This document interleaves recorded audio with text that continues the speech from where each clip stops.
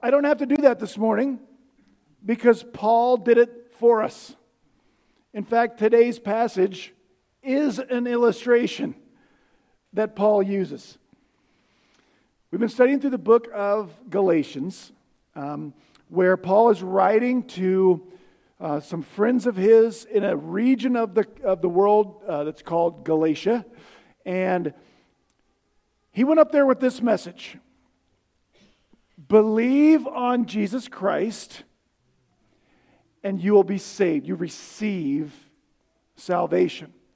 Then that will result in obedience. Since he left, false teachers have begun to come into the churches and change that message in a way that seems small, but Paul says it's huge.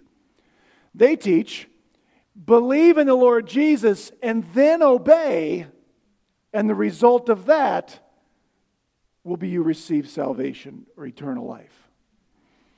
That's what Paul is fighting against. So he says things over and over like, justification does not come through works of the law. This is a gift you must receive, not something you can earn. And so today, as Paul sort of preaches this written sermon, he's going to use an illustration to help his audience grasp the purpose of the law. Because where we finished, Paul has just been talking about an answer to this question. So if salvation doesn't come from obedience to the law, why did God give us the law to obey to begin with? So Paul's going to use this illustration that was very familiar to his audience, though it might be lost on us. He brought it up a couple of paragraphs ago.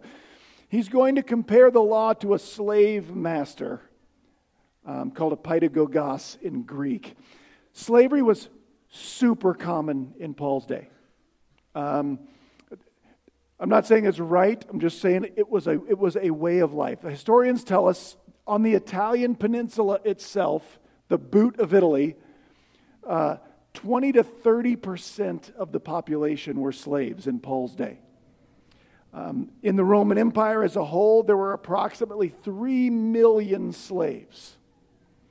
And they did all kinds of work. Someone might have a slave who basically would be our version of an accountant. Their kids' teachers were slaves. And one common job for slaves to do was childcare. When a wealthy Roman man had a son, that son would be given first into the care of slaves that we would call nannies or nurses.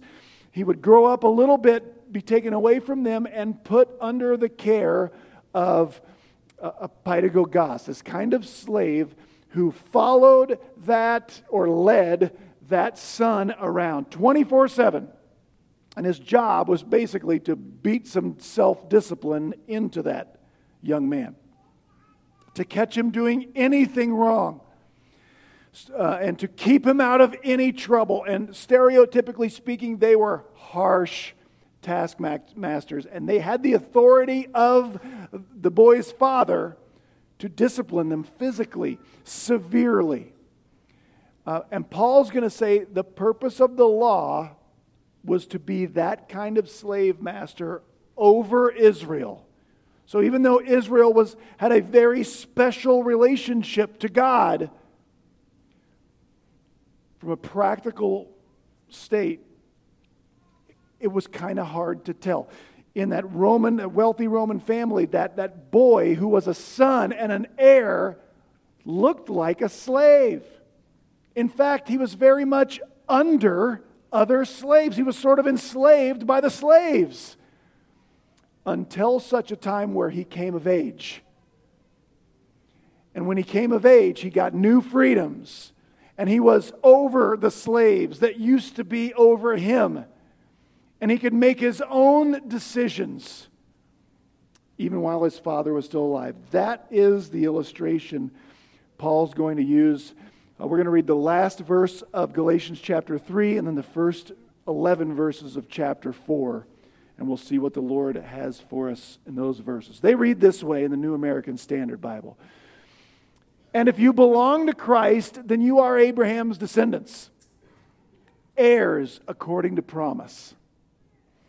Now I say, as long as the heir is a child, he does not differ at all from a slave, even though he is owner of everything. But he's under guardians, managers, until the date set by the father. So also we, while we were children, we were held in bondage under the elemental things of the world. But when the fullness of the time came, God sent forth His Son, born of a woman, born under the law, that we might receive, so that He might redeem those who were under the law, so that we might receive the adoption as sons. Verse 6. Because you are sons, God has sent forth the Spirit of His Son into our hearts, crying, Abba, Father. Therefore, you are no longer a slave, but a son. And if a son, then you're an heir through God. However, at that time, when you did not know God, you were slaves to those by which nature are no gods. But now that you have come to know God, or rather to be known by God, how is it that you turn back again to the weak and worthless elemental things to which you desire to be enslaved all over again? You observe days and months and seasons and years. I fear for you that perhaps I've labored over you in vain. The last verse of chapter 3 probably should be studied with the rest of chapter 3. Probably should have done this last week, because Paul was talking about some amazing things that only faith does that the law can't do. And the last one of those things is because by faith you belong to Christ. You're in Christ. It makes you, even if you're a Gentile like we are, it makes you one of Abraham's descendants. Faith does, and it makes you an heir according to the promises God gave to Abraham. That we get to be heirs of God is an astounding truth. We get to inherit God's estate. If you start to make a list of the things that God owns, it's a lot of things. We get to be, we're told elsewhere, co-heirs with Christ. Now, everything we're going to read today is Paul's explanation of what he said right there. That's why I saved it for today, because it does go with that list of things faith does, but it's also the introduction to his illustration for the purpose of the law today. Because in the first 4 verses of chapter 4, Paul explains that God gave Israel the law, and for a limited time only, to be that paidagogos, that kind of school marm / slave master over Israel. So Israel was like, in this illustration, God's special son and child, but it wasn't grown up enough yet to handle that relationship.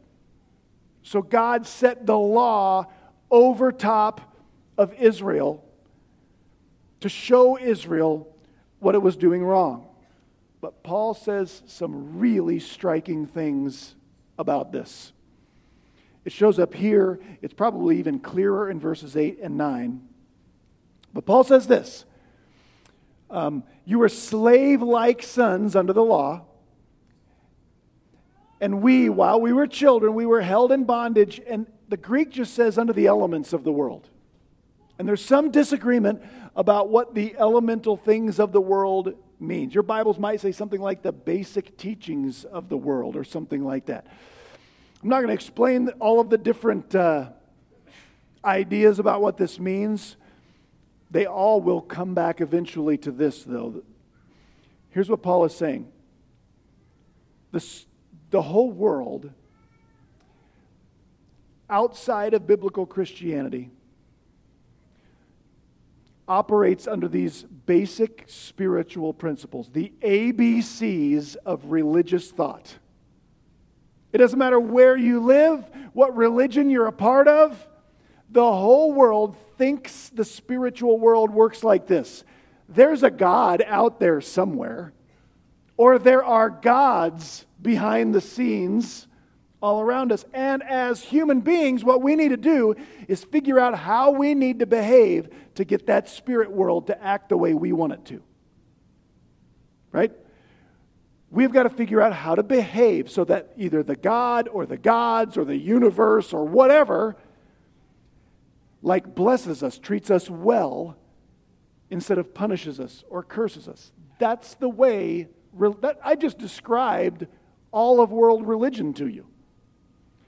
And here's what is striking about what Paul says. Paul says when God gave Israel the law, it made Israel play along in those basic spiritual principles. In some ways, Paul says the law gave Israel a lot in common with the pagan world. Because if you look at what the pagan world's doing, they're just trying to figure out how to get the spiritual forces to do for us what we want. The difference with Israel is the great advantage is they knew the one true God. And He gave them, if you want to play by the spiritual rules the rest of the world plays by, here's my list of expectations you need to follow to get me to be on your side. But the problem is, no one can do it, right? That's what Paul has said previously. We will earn the curses if we try to play by those basic spiritual principles. Behaviorally speaking, while it was under the law, Israel was stuck. They were slaves to this impossible to please taskmaster called the law. And even though they had the right list and the right God, trying to please that God through that list was an impossible task. That's why the law's main purpose, this is called the custodial purpose of the law.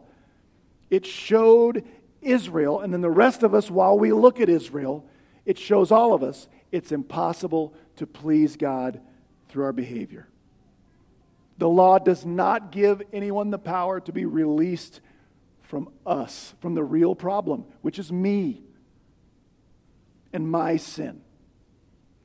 So, under the law, God says Israel was like those slave-like sons where we know they're a son, but they don't look any different from the rest of the slaves.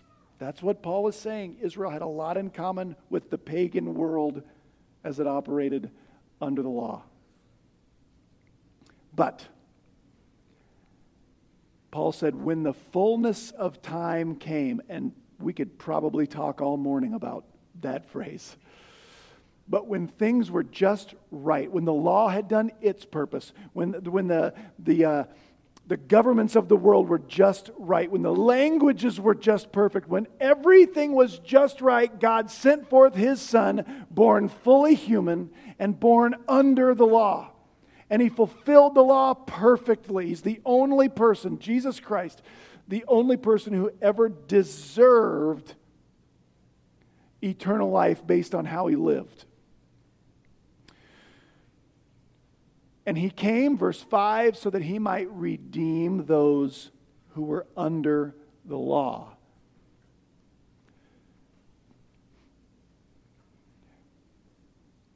Notice what Paul says right there. Jesus came not merely to redeem us from the penalty our sins deserve. That's true. He came to save us from the law itself. The law we can't please. The law we can't fulfill. And He redeems us. The purchase price of His life redeems us and gives us the adoption as sons. If you are here this morning and happen to be a female, this is one place where you should hang on to the masculine in the pronouns or in the nouns here. Because ladies, you want to receive the adoption as a son in this context. In the rest of this, if you want to think of Paul saying sons and daughters, I'm great with it. But Paul just taught that when we're in Christ, there's no male and female. We all have equal access, and what we have equal access to is the adoption as sons. Here's why that's important. In Paul's day, a wealthy Roman man could adopt someone from outside of his family and give him the full adoption as a son and make him a full heir. But the adoption of a son and the inheritance of a son was way different than the adoption of a daughter or an adoption of a girl. I'm not telling you that was right. I'm just telling you that's the way it was. And what Paul is saying here, no matter if you're male or female, slave or free, Jew or Gentile, when you are placed in Christ by believing in what he did for you, you receive the full adoption of a son. Full inheritance rights.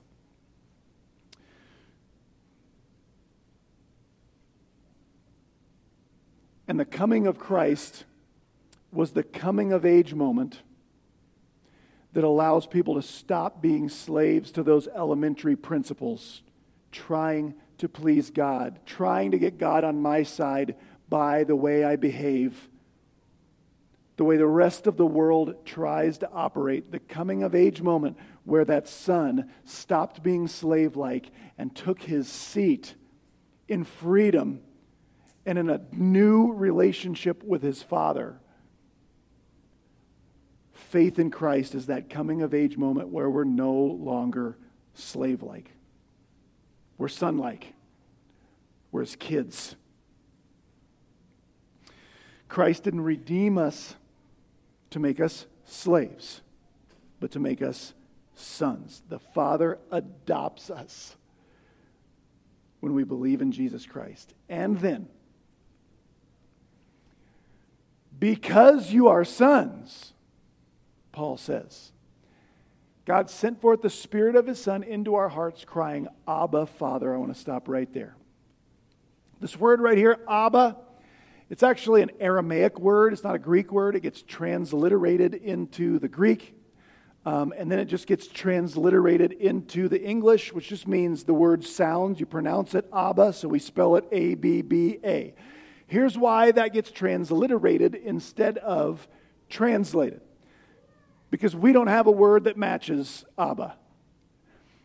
We often hear it's like saying daddy. You ever hear that? Saying we can call God Abba is like we can call God daddy. Not exactly. Because that's too childish of a word. When our children are little, they often call us daddy, and it communicates warmth, right? Intimacy, familiarity. You don't just call anyone daddy. You call daddy, daddy, right? But we grow out of that for the most part.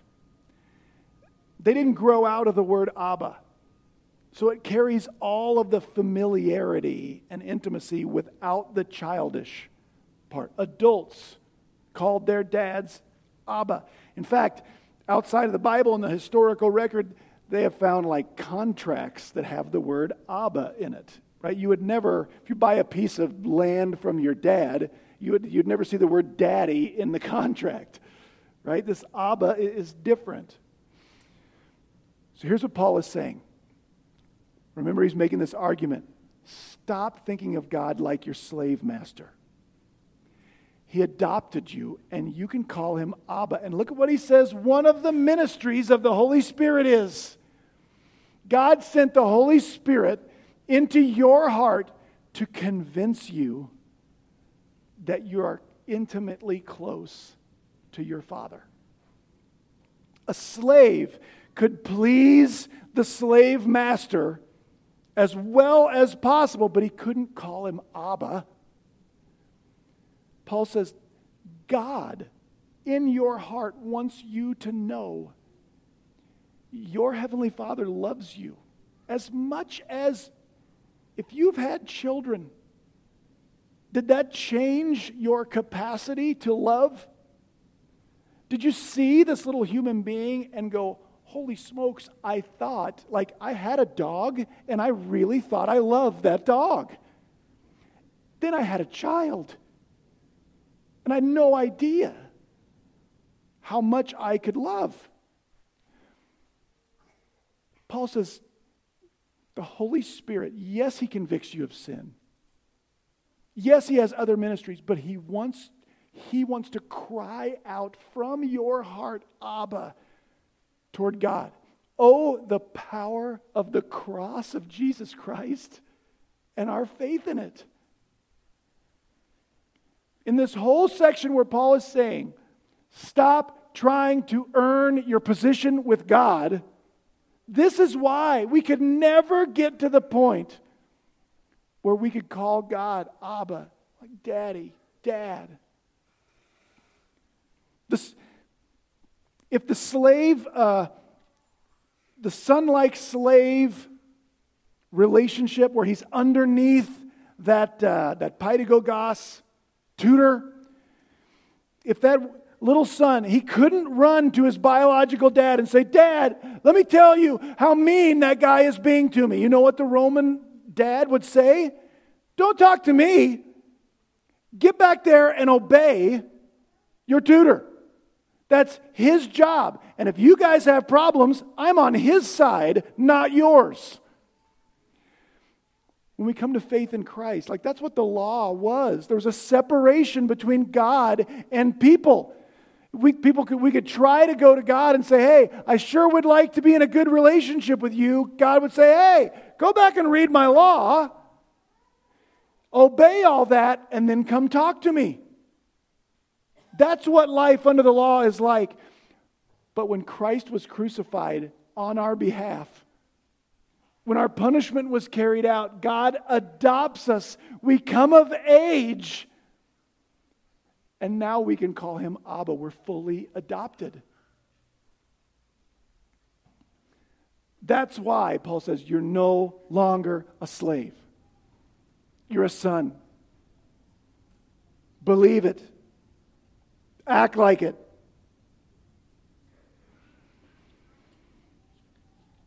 It's also why in the rest of the passage,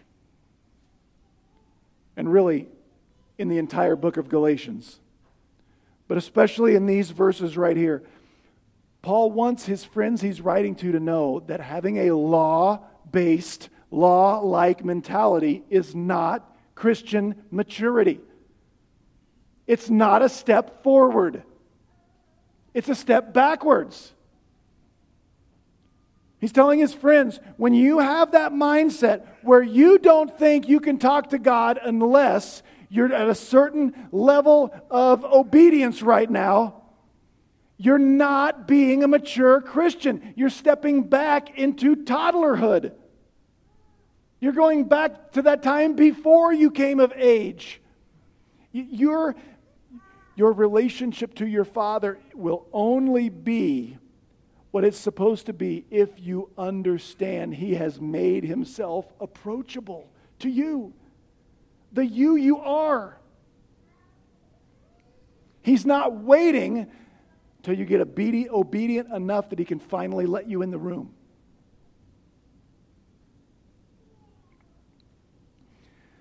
This is where Paul says that's exactly how religious pagans act.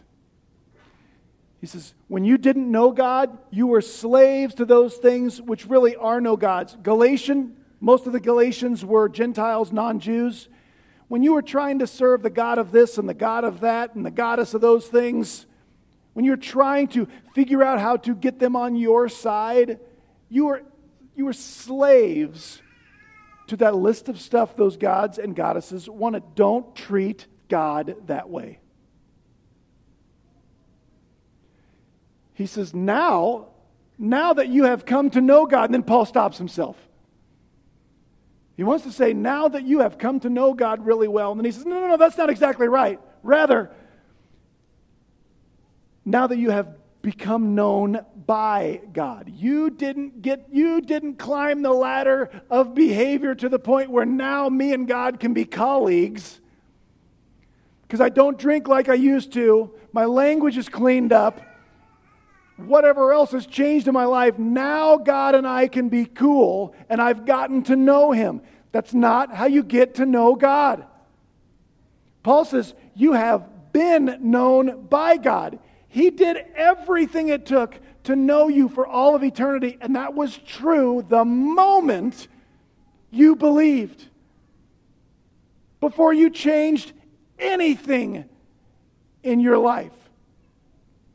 You have become known by God. And then now Paul says, so why do you want to go back into that weak and worthless way of life where you think God can't talk to me unless I'm behaving at a certain level? Paul says in verse 10 and verse 11, I see or I hear of you guys observing the feasts and the seasons and the days from the Jewish law, and it breaks my heart.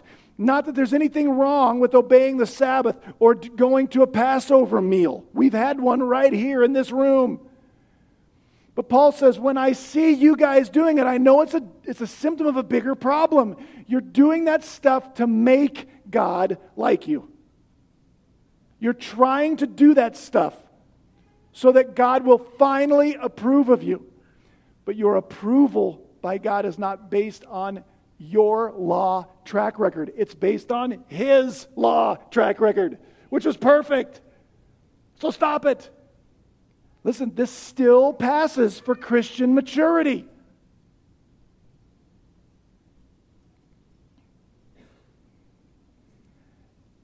And it's spiritual infancy.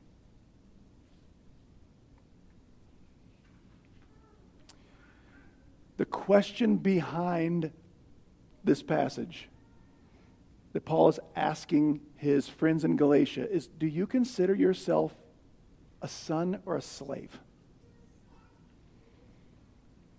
And I want you to consider the answer to that question. When you think about the way you relate to the God of the universe, the way you picture that, do you think about your relationship with God more like a relationship with a loving Father who has already decided to accept you permanently?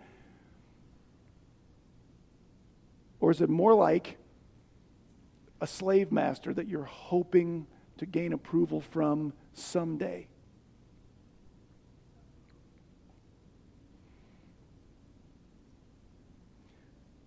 Well, let's talk about for a minute what it means to be a child of God.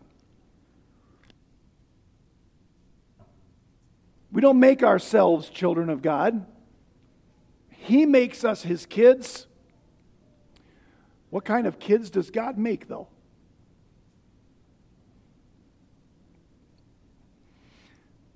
God doesn't make spoiled brats. How do you spoil a kid? You spoil a kid by giving him or her everything he or she wants, and by never correcting them, right? If I never correct my children, we say we'll spoil them. If every mistake my kids make, I convince myself they're not really actually making mistakes, it's actually someone else's fault. It's the bad influences, right? So I want to talk a little bit about like our responsibility as children of God. Positionally, in Christ, we have somehow already been perfected. But conditionally, like in our daily lives, we still got some work to do. Right?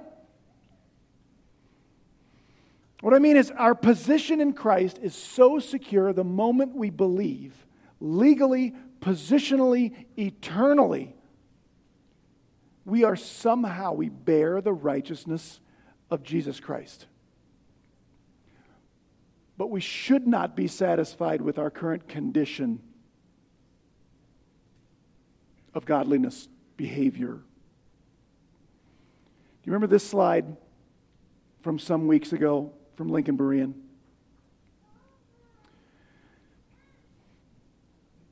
The way we want to think about sanctification, discipleship, the Christian life is this.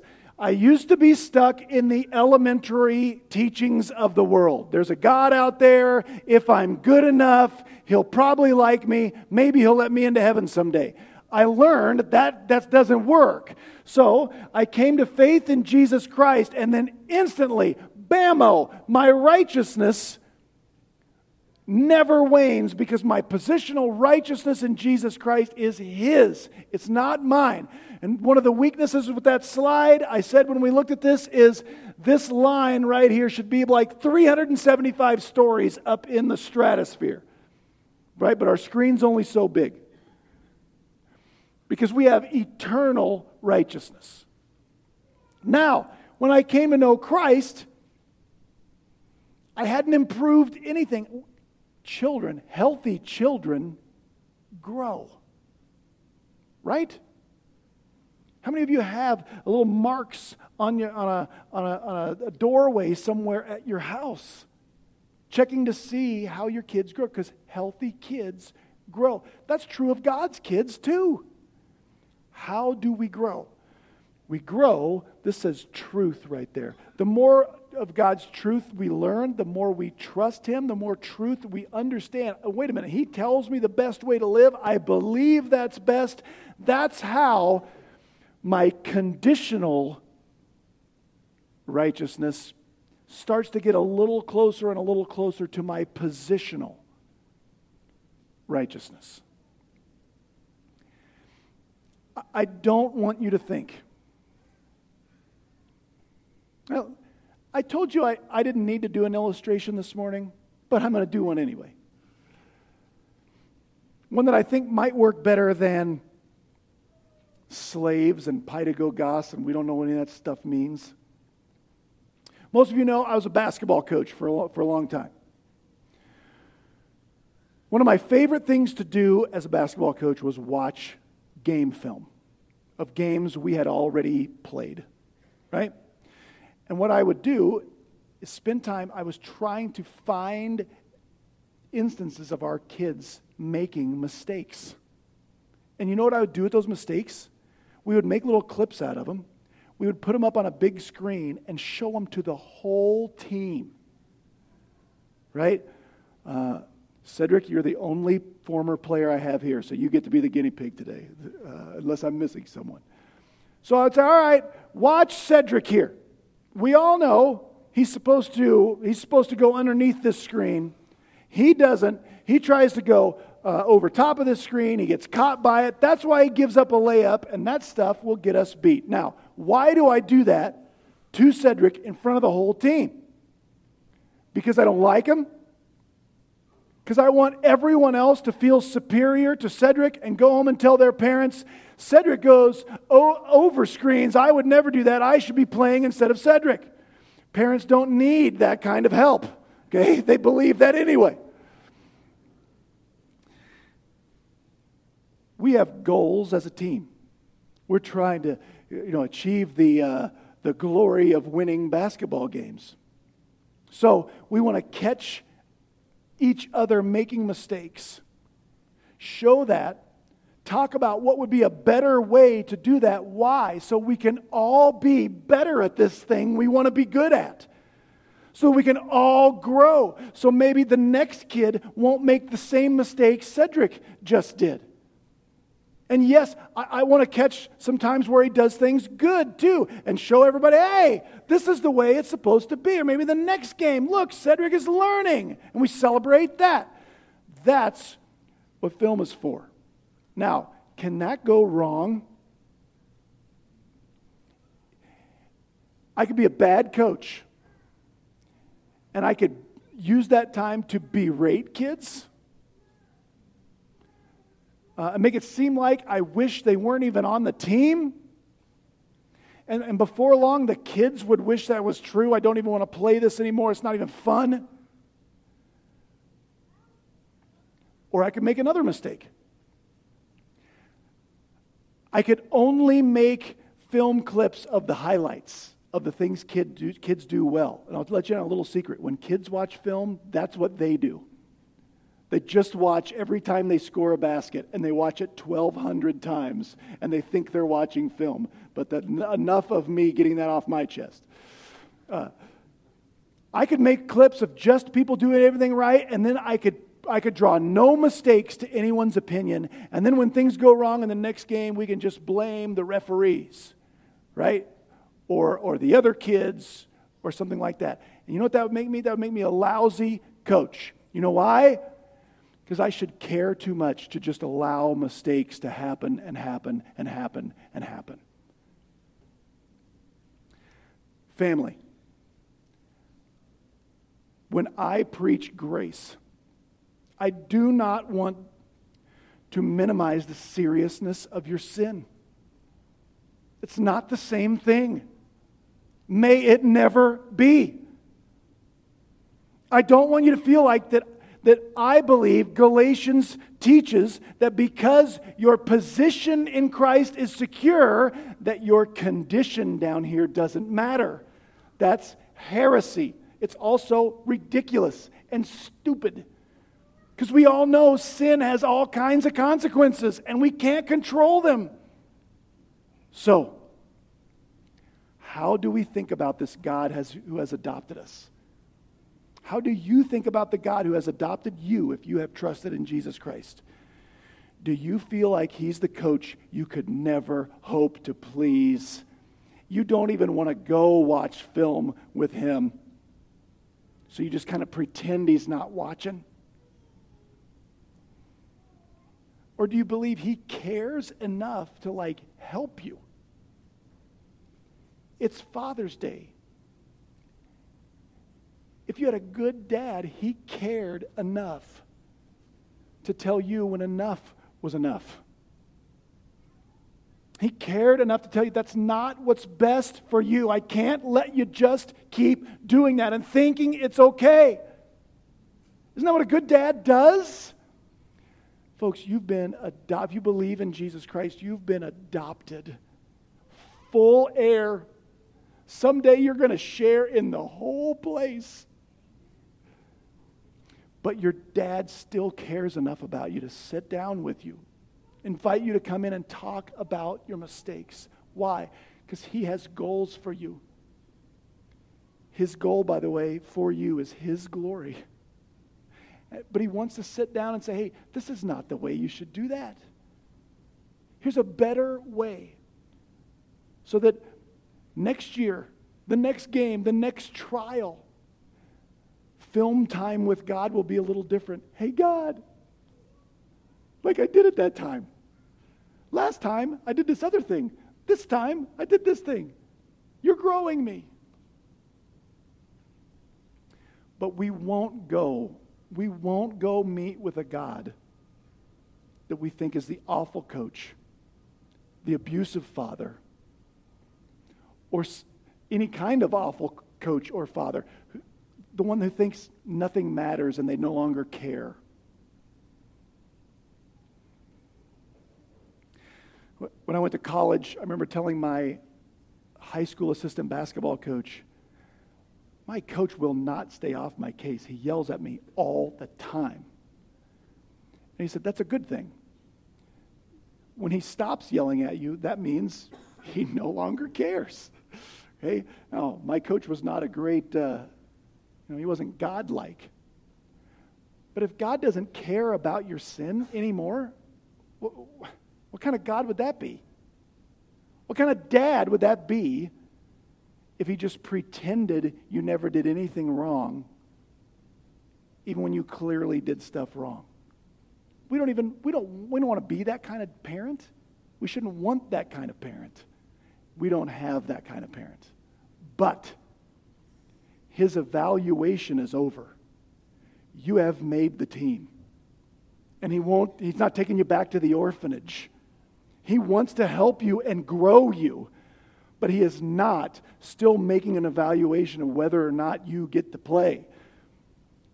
Now, your sins can have consequences. God does put people on the bench in different ways, calls fouls, if we want to push this illustration too far.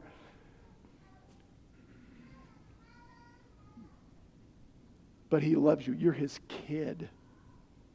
You're his kid. So both of those things can be true. He can care very much about your sins